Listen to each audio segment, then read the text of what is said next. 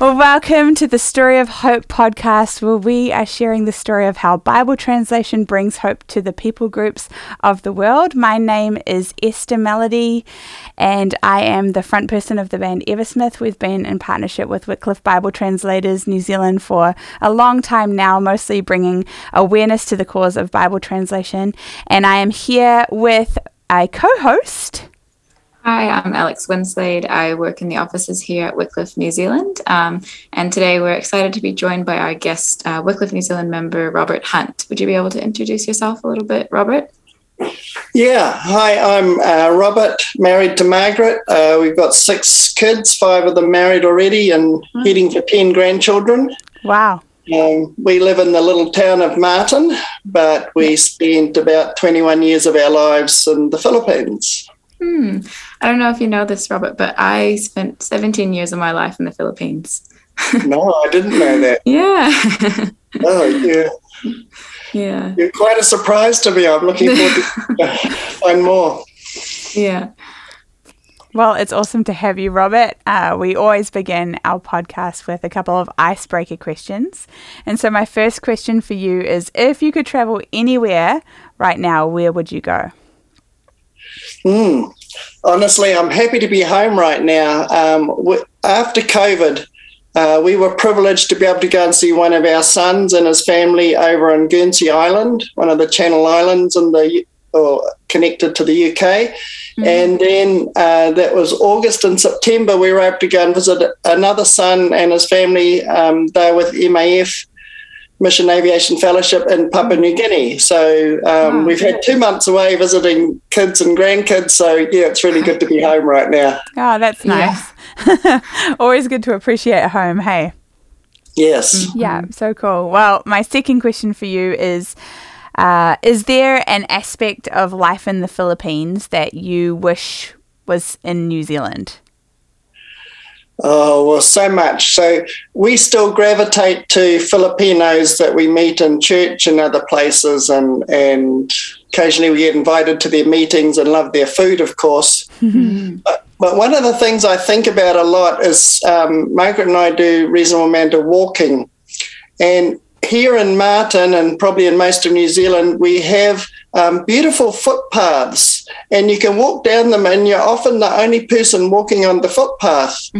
Over where we lived in the Philippines, there wasn't any footpaths. You had to walk on the road, and there was just hundreds and hundreds of people on the road. You could never walk down the road without seeing another person. So Filipinos live a lot more outside their homes, and we tend to live inside our homes. And so you can walk down the street here and not even see anybody. It's quite different. That was something that shocked me when I came back, because when I first moved back, I lived with my grandparents in Masterton, and probably it hits like 5 o'clock and everyone just goes into their home and the town's quiet. And that just felt so eerie to me, because I was used to hearing just hustle, bustle all the time outside. Yeah. It's funny because I would say in the US, which is where I am right now, by the way, Robert, they have the same factor of people living so much inside their homes. However, there aren't very many footpaths at all. So all of the neighborhoods, like my neighborhood that I'm in right now, there are no footpaths in the neighborhood. And it was so strange for me, because I grew up with, footpaths everywhere. And so it was just a random difference. But yeah, different ways of different things. Yeah, so I guess we'll jump into our main questions for you, Robert. The first one I have is, how did you first hear about and feel called to serve in the mission of Bible translation? Well, that's a fascinating story. So to shorten the first part of it, Margaret and I, before we met each other, both felt God was calling us to overseas missions work. So starting from there, when we got married, we bought this house, the same house that we're still living in now, and had our first son. And so the years had started to tick by, and we thought, hey, God's called us to missions, but here we are sitting at home having children in Martin. If we don't do something, it's not going to happen unless we get up and go. nobody's going to turn up and say, we need you. So we thought, how do we find which mission organisation we should go with? So back in the day, there was a Christian newspaper called the Challenge Weekly. So we bought a copy of the Challenge Weekly and we went through the ads for every mission organisation and wrote to everyone that was in the newspaper. And at the time, I was working as a software engineer, so working with computers. So I mentioned that, of course. And several of the missions wrote back and said, oh, we can't imagine that our mission organisation would ever need a computer. So we got no work for computer people. And basically they just read that in our letter, and that's all they saw and said no. But then the director of Wycliffe Bible Translators, which was Sam McBride down in Featherston at the time where the head office was, he wrote back and he said, isn't it wonderful to see Christian young people that want to serve God in missions? Why don't you come and stay with us for a weekend? And so, yeah, you can see that we thought, here's someone with some enthusiasm. We went down and we discovered that the neat thing about being a Bible translator is you don't have to go overseas with your denominational label on your back, to start a church in my little group. But actually you can serve anybody, believers, non-believers, whatever group, by giving them the Bible to read in their own language. So we really bought into that ministry. That's really cool. That's really cool. Yeah, so thank you to Sam McBride for some enthusiasm. So from now on, if a young person says, I think God's calling me to serve overseas, I always try to reply enthusiastically and say, isn't it great? To see, yes. That's a cool story. I really appreciate that, because when we first became involved with Wycliffe Bible Translators in New Zealand, I've always been involved as more of an ambassadorial type role and sharing the cause type thing through my music ministry. And so whenever that first started happening, there were a number of people throughout the organisation and in different places who were kind of like, what is this random young person going to do for Bible translation? and then through a number of the different projects we were able to do, we were able to spread the work of Bible translation and what Wycliffe is doing specifically to, thousands of people around New Zealand, and share the story of Bible translation. And so by the time, we'd been doing it for a couple of years, we started having these older people coming to us and being like, well, we didn't really know how you were going to fit, but we're really, really glad that you're talking about it amongst the next generation. And so it is really, really awesome when you have older people with a vision for the next generation able to see a place for young people, because I think, a lot of times can be a bit neglected, and we would love to see so many more young people take hold of the cause of Bible translation, right? Yeah, absolutely. And when we start as young people, we don't know anything about it. We don't know what we're going to do. We don't know if we're going to be any good. We might go overseas and be a failure. We might go overseas, and so you're discovering your strengths and weaknesses as you go. You don't know all of that when you start. Yeah. In fact, it's a good thing we didn't know at all how hard it would be. It's a good thing we didn't know some of that at the start. Yeah. Well, speaking of the project that you ended up being involved in, at what stage was it at when you started, and what were your specific roles? And also, can you tell us the name of it? Because I've got the name right in front of me, but I'm terrified to pronounce it. Right. The name of it is Matig Salug. It's it means the people who live by the Salug River. Cool. So with these people groups that often under the name Indigenous people groups, how they're often connected with a river or a mountain or something. In the Philippines, it's the river that was always very important. Okay. The people by the Salug River. Now, it was interesting. This is a long story. So make your coffee. And so an American translator so this is in the southern Philippines on the troubled island of Mindanao. And there was an American translator and his wife that were working in a related language, and they did a trip with some other younger people, did a rafting trip and went into the Matiksaluk region. This was 1 month before I was born, so this was in March 1957, Wow. this rafting trip. They went in and met these people, and because he could speak a close language, they were able to communicate. And he told them, well, we're Bible translators. We live over here in this area. We're translating the Bible into their language.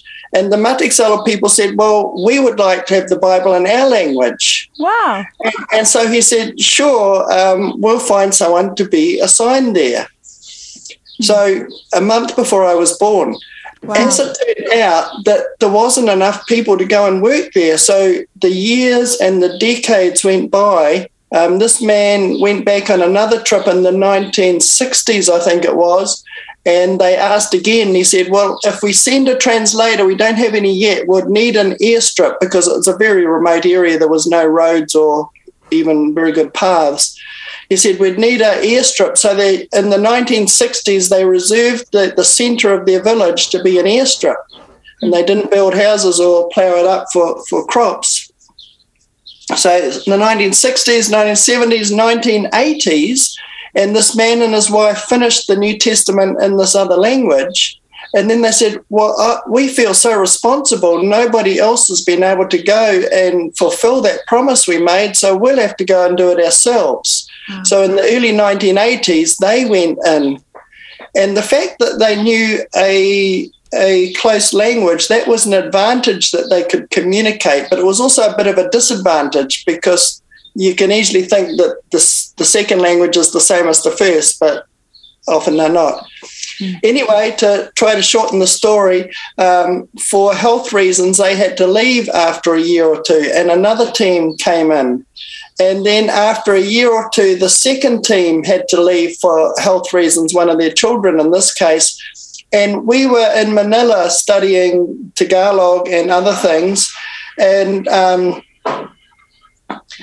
the director came to us and said, would you like to go and visit the Matiksaluk area because there's an opening there? And we said, well, if we went, we'd just see people living in houses. What's the point in going? We can see there's a need. Yes, we'll accept this assignment. So we became the third team in the project. The problem with that was the first people, the older couple had gone in and said, we have come to learn your language and translate the New Testament into your language. It was the New Testament in those days. The second team replaced them and said, we have come to learn your language and translate the New Testament into your language. And then they left. And then we come in and we say, we have come to learn your language and translate the New Testament into your language. And they said, yeah, right, we think you must be looking for buried Japanese gold or something like that. So we had zero credibility when we started because we were the third team in the way things had worked. That's pretty amazing. Yeah, so the good thing was, Esther, is that when the hard times came, which they did, we knew that God had clearly led us into Bible translation and then clearly led us to work with the Matiksaluk people.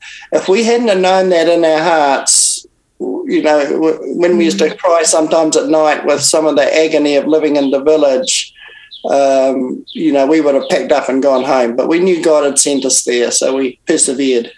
Wow. And how did you sort of get through that lack of credibility at the beginning? Like, was it a long process to build that? Yeah, so Margaret, we had 3 children by then. Margaret was homeschooling the children.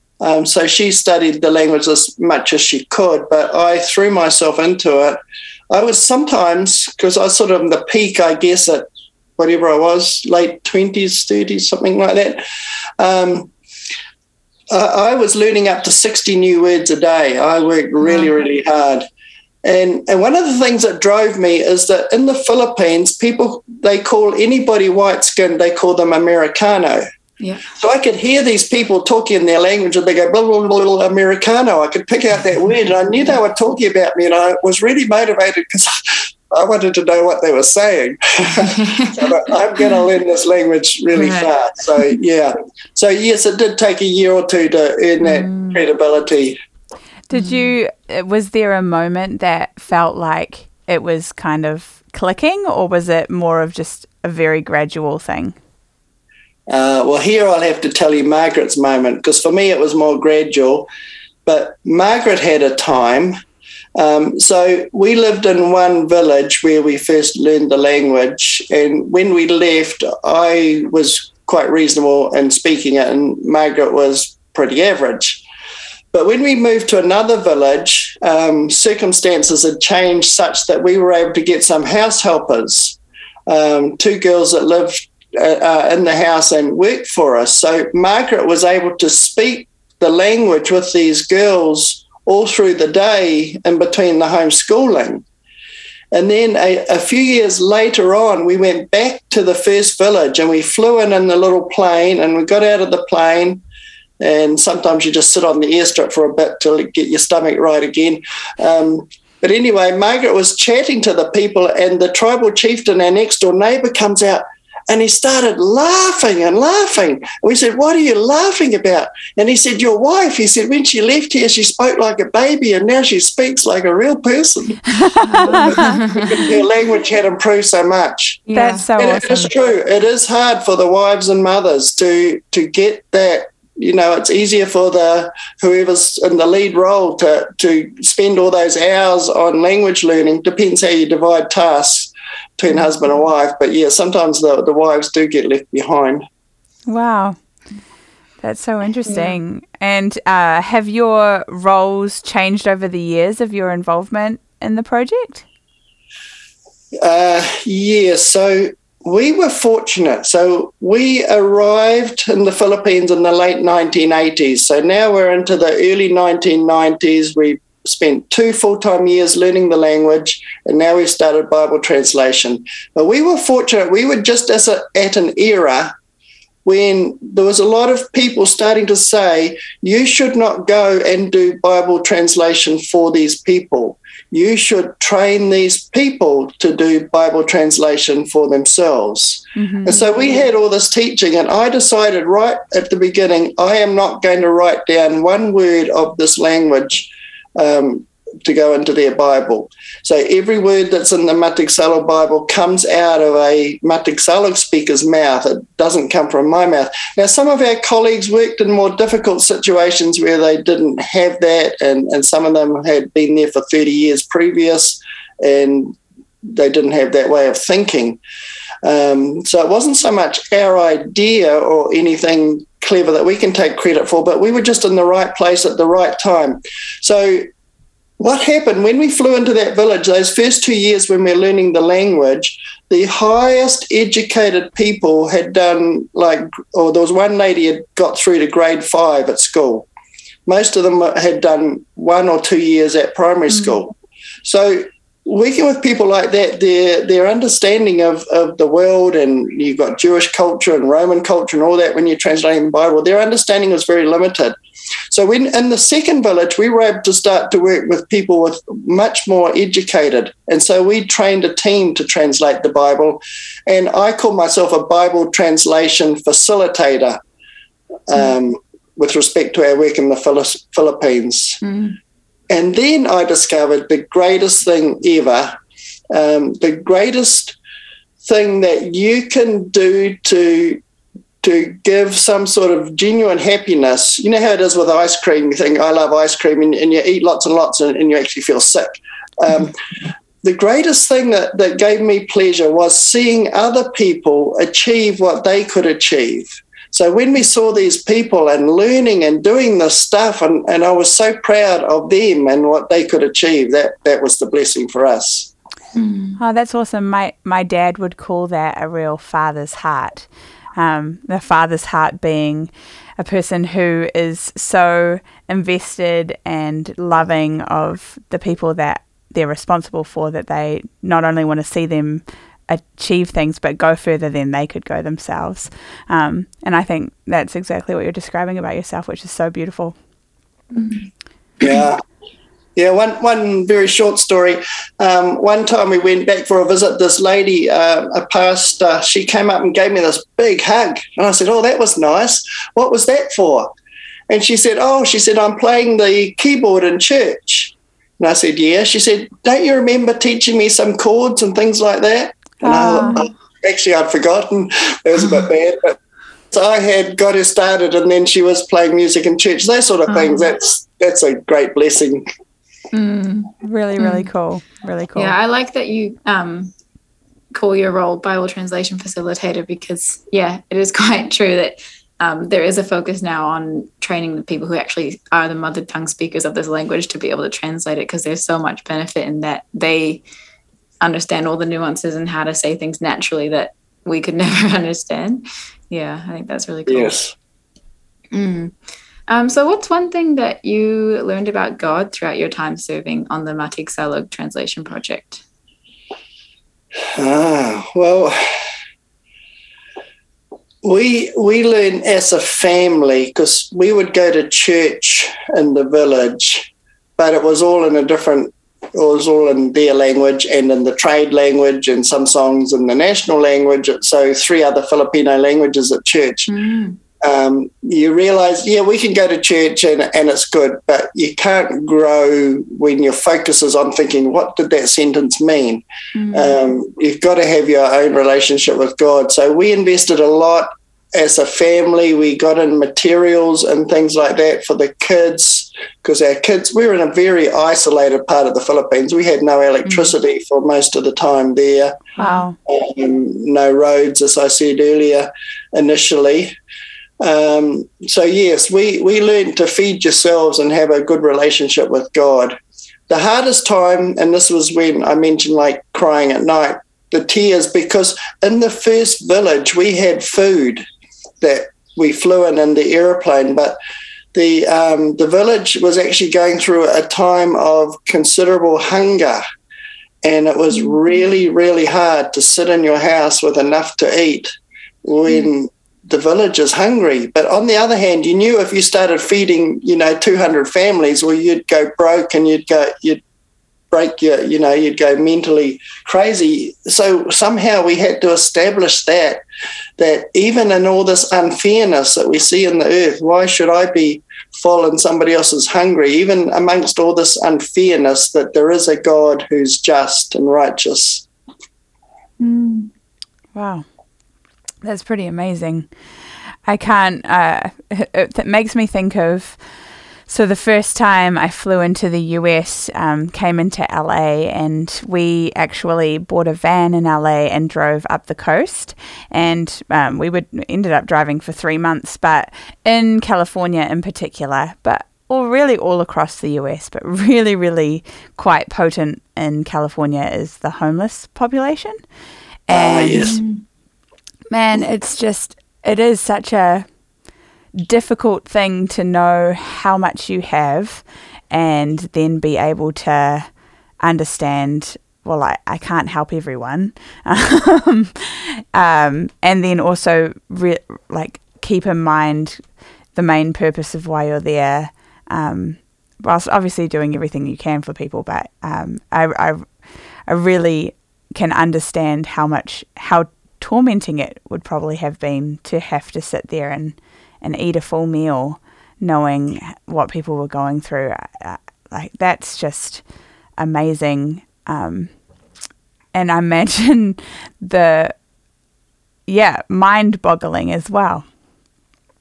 Yeah, we did eventually learn 2 principles that really helped us. The first one was, don't be driven by guilt. Right.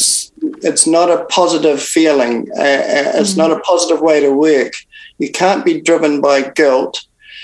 But the other one that's more positive is, we learned, and this is something the Filipino people taught us, to work through relationship.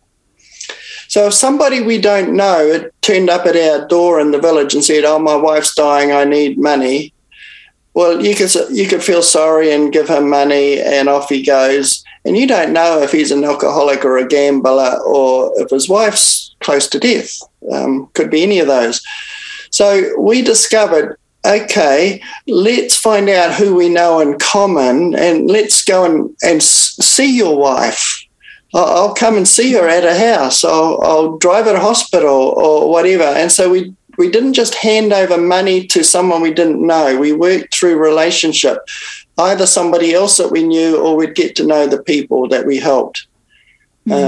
Jesus did say, when you give a glass of water in my name, and just handing over the water or the money, in my mind, is not always productive. I mean, there's times when it works like that, but we need to be building relationships and helping people through relationship.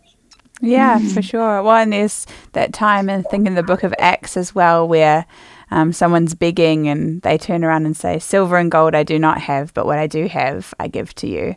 And there's a lot that we do have to give as well when we're thinking about and functioning from what we have rather than what we don't have.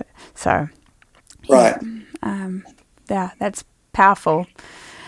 What made you decide to translate the Old Testament? We didn't. We didn't decide to. So we went there. Wycliffe Bible translators are really good because they allow you 2 full years to learn the language. Other missionaries don't always have that sort of privilege. And then we trained a team to translate the New Testament. In between, we're doing ambulance driving and community development and training pastors and all these sort of things. So that all took the best part of 20 years from beginning to end. So we came home to New Zealand at that point because we had children at university. And then we went back for the dedication of the New Testament. It was actually a bit more than a New Testament. I had Genesis because I think that's such an important book, and a couple of others. But anyway, at the dedication of the New Testament, some of the church leaders came to us and they said, what use is a sword without its handle? Wow. Meaning that and we know that the New Testament is not a Bible.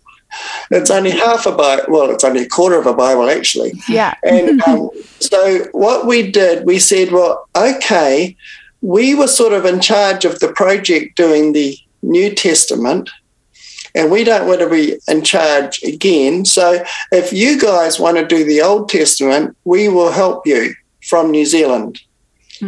And so we changed it around. It was their project, their initiation. They were in charge of it, and we helped them with computer support and training and checking. That's awesome. And you mentioned that it took 20 years to do the New Testament, and I understand that the Old Testament took 10? It's 3 times longer, but it took half the time because they were now experienced translators and they didn't have to learn the language or anything. Yes. Yeah. That's awesome. Makes a lot of sense. That's very, very cool. I love how throughout a lot of the things you're saying, the desire that the people had from the get-go for translation is so evident. Like even from the beginning, they sought something out. You're wrong. No, really? Oh. Yeah. Okay, so let me fill you in a bit. We're the third team that arrive. We say, we've come to learn your language, translate the New Testament. And they said, yeah, right, because we're the third team. But they also said, anyway, we don't even like our language. We don't like our dark skin. We don't like our curly hair. We don't like how we talk. We don't like how we look. Everybody laughs at us and mocks us and everything. Just teach us English, and then you'll be doing something good for us. Wow. And so this was part of what I said before, that we were fortunate that we knew in our hearts that God had sent us there, because otherwise we would have turned around and come home, because we had been taught in our Wycliffe training that, people love the Bible in the language of the heart, the mother tongue. And here was a group of people say, actually, we hate our own language. We hate everything about our language and culture. And that was because they were a mocked minority group. So they had lived in the forest, in the rainforest, tropical forest. The bulldozers had come through. The wealthy businessman had bulldozed a track and sold the forest. I don't know if it went to Japan or Korea or somewhere. and these people were discovered, in quotes, up there. And the loggers said, "Oh, we thought only monkeys lived up here." And anyway, these people do babble like monkeys. So that was how they were treated. The Manobo people are quite different ethnically, or I guess their ancestry is different from the lowland Filipinos. The lowland Filipinos, they'll have Spanish blood and Chinese blood, and they're very good business people and that. The tribal people had quite different values. They were darker skinned. They, instead of having the standard sort of Filipino Chinese sort of straight hair, they had very curly hair. Wow. So that as the years went by, they'd go and get their hair straightened and all this sort of thing. Yeah, so they said, no, we don't want our language. So we thought, we made a decision. We said, God, we know you've sent us here. We will do this. We will translate a gospel. We'll translate Luke. We will translate the beginning of the church. So we'll translate Acts. We will translate Hebrews, because it talks about the blood sacrifice. So you don't need to sacrifice chickens or pigs anymore, because Jesus is the perfect sacrifice. And we will translate Genesis, because it's the beginning of everything. We thought we will stay long enough to translate those 4 books, and then we'll give it to them and give it to God, and we'll go home. So it was as we translated those books that they started to say, actually, we want the whole New Testament. Wow. And then, as you heard later on, they said, actually, we want the whole Bible. So that was 100%, 360-degree turnaround, a total change. So, and they also began to value their own culture? Oh, I don't know how long we've got, but another thing we did, we were able to raise some funds and build a studio. So with the, the eggshell foam, that shape of foam and board equipment like you've got, I can see on Zoom here, I can see your fancy microphone and stuff like that. So we bought them recording equipment. And we did some seminars. We sponsored some seminars for the people in songwriting, because they would take a song, like This Is the Day or something, the popular songs of the time, which were in English, and they would translate them into their language. And we said, well, actually, worship needs to come from the heart. So instead of translating, your musical style is different. Why don't you start writing songs? So that we got them writing songs and recording songs. Oh. And then, to make a long story short, but can you believe it? But in one of the squares in Davao City, so a major southern city, in one of the squares, you could go and they were playing these Matig Salug Christian songs in the square of a major city.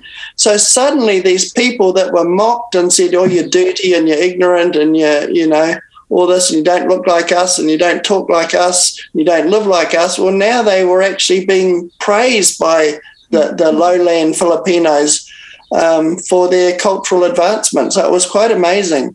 And that was what contributed to the desiring the translation, along with the literacy program. That's amazing. That's so amazing. I'll just tell you about the literacy. I won't give you the long version, but I had to spend, I think it was several years. I had to take several years off Bible translation. Margaret led the literacy program, teaching people to read. And I helped with the literacy program, but I really sort of resented it, because it meant we'd have to stay longer to get these 4 books finished, because it was keeping me away from translation. So anyway, we did the literacy program. To make a long story short, it became a fairly major program. The New Zealand government, through the ambassador in the Philippines, helped sponsor it, and others. Wow. And then we were home in New Zealand on a furlough, and the Matig Salug Literacy Program won a regional award as being the most outstanding literacy program in their region of the Philippines. And that was when the people said, hey, they said, everyone calls us dirty and ignorant and all that, but we could succeed on their stage and get an award for the best literacy program. So something that I resented, that was what turned them around, because God did all that in them. The Bible says even beyond what you can imagine, God can do. And it wasn't because of our great faith. In fact, I resented it, as I said, but God used that literacy program to make them value their own language and culture. These stories are so epic. I'm just like, what? I love this so much. Yeah. It's incredible just to hear the journey from not valuing their own language and culture to, winning awards for things, but then having that desire to want New Testament and then the full Bible, because some people might not know, but less than 10% of the world's languages have a complete translation of the Bible. So now the Mati Tagalog Bible is now one of those. So what do you think some of the factors were in getting this full translation complete while many other languages in the world don't have a full Bible?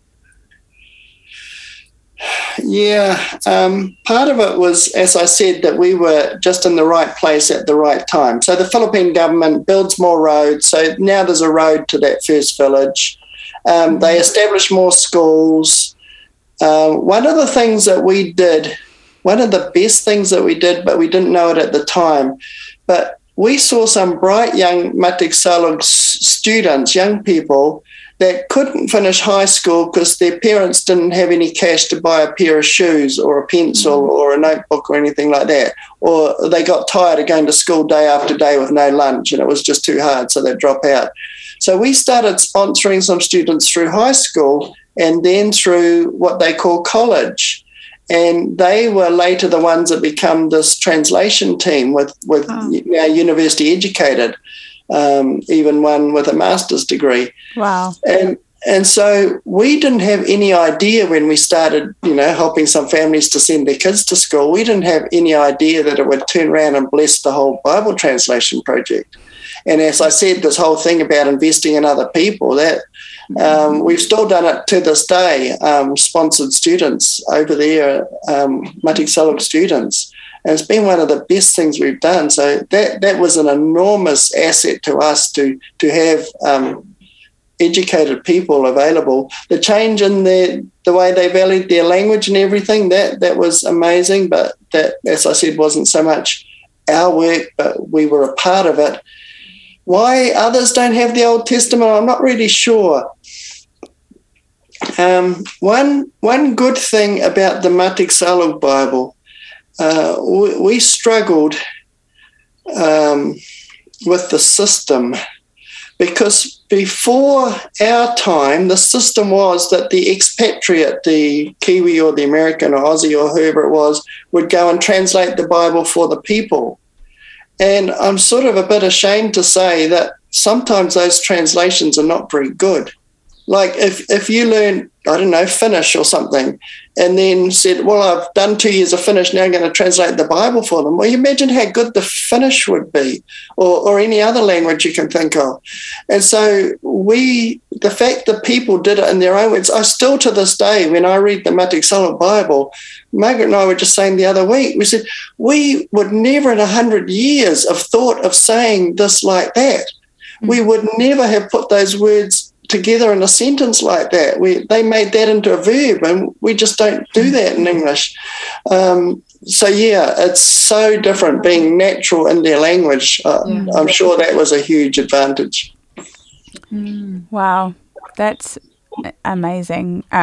We actually released a song a few years ago, and we had a friend of ours who grew up in Russia do a verse on it, and while he grew up speaking Russian, it wasn't his first language, and so even though he's like completely fluent in everything, when we got him to do the translation of the verse into Russian, he actually had to have quite a bit of help to fully express how what was actually being said, because there were so many things where he's like, well, if I literally translate this, it's not going to come across right to my friends.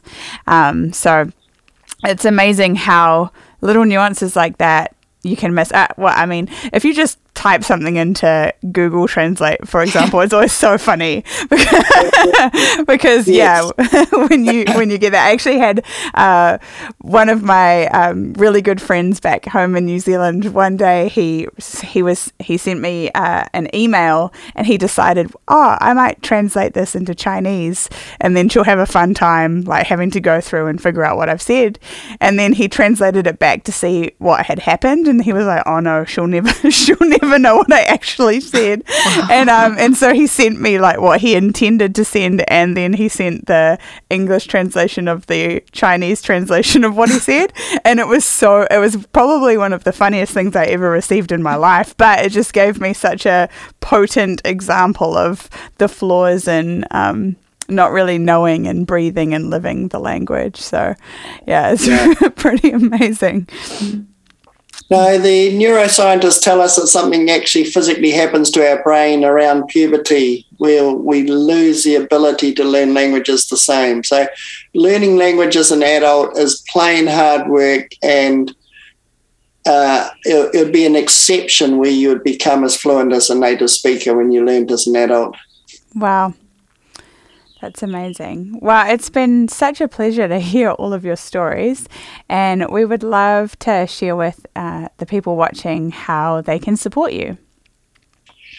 Well, the project's coming to an end. We've raised the money for the printing. Now, we were a bit naive. It's cost, you go and look at the page numbers in your Bible. There's a lot of pages, and that's expensive paper. And so I think we're just trying to get the money. There was some donors in at least 4 different countries. I think we've got the money together to send it to the printers. Our Matiksalo friends had it was over 1 foot high of paper. The pages, when the Bible was printed single-sided for the final proofreading on just regular A4 paper, it was well over 1 foot high, the whole Bible. and they've just proofread that and sent it back. So it's heading for the printer now. We don't need support ourselves. We would just love your prayers just to get it through the printers and get distributed, and to be able to hold a dedication next year. Maybe next year, ask us again, and we'll say, hey, if you'd like to donate for a few pigs for the dedication. Then yes, that'll be awesome. I'm sure people would be excited to donate pigs. You can't have a Filipino feast without some pork on the spit. That's awesome. Oh, cool. Yeah. It's just been so cool hearing your story and just everything that went into translating the whole Bible. Now we're going to move on to a section where we pray for 5 nations each episode. So I'll be praying for those today. We're praying for Andorra, Angola, Anguilla, Antigua and Barbuda, and Argentina. So let's pray for those now. Dear Heavenly Father, I just thank you for this time that we've had to come together and just share and listen to Robert and Margaret's experiences over in the Philippines and translating the Matiksalo Bible. I just thank you so much for the work that's gone into that. And I just pray right now that this printing would happen and that the dedication would happen next year so that your word would be out in the community and people would be engaging with you. And right now I just lift up these 5 nations to you. I just ask for all the people in these countries who don't know you. I just ask that they would come to know you. You'd provide the opportunities for those who are your children to go out and share about you with them. I pray that you would open doors for that. Lord, I ask for the people in these countries who don't have a Bible in their language. I ask that you prepare their hearts for your word, and I ask that you prepare the people to go and train people to make that a reality, Lord. And I just ask your blessing over each of these 5 countries and every area of the functionings, Lord God, that your word and your truth will be present in each of these countries, Lord. I pray this in your name. Amen. Amen. Well, thanks again for being with us, Robert, and thank you guys at home or wherever you are watching for being with us today. It's such a privilege to get to share with you how Bible translation brings hope to the people groups of the world. And so we would love if you would like and share and comment and subscribe to the podcast wherever you're watching, YouTube or Apple or Spotify, wherever it's at. Please do those things. It really, really helps us and spread the word. I was just sharing before we started recording that this week I was in a random town in about an hour and a half away from Nashville, which is where I live. And I happened to be talking to my friends about the podcast, and a girl in front of me at the store heard me talking about the podcast and decided to listen. And she came over to me later while we were drinking coffee, and she told me that she had subscribed. So cool. It's really, really cool for us whenever we see or hear stories like that. So please keep up the good work and share it abroad, and we'll see you next time. Bye, guys.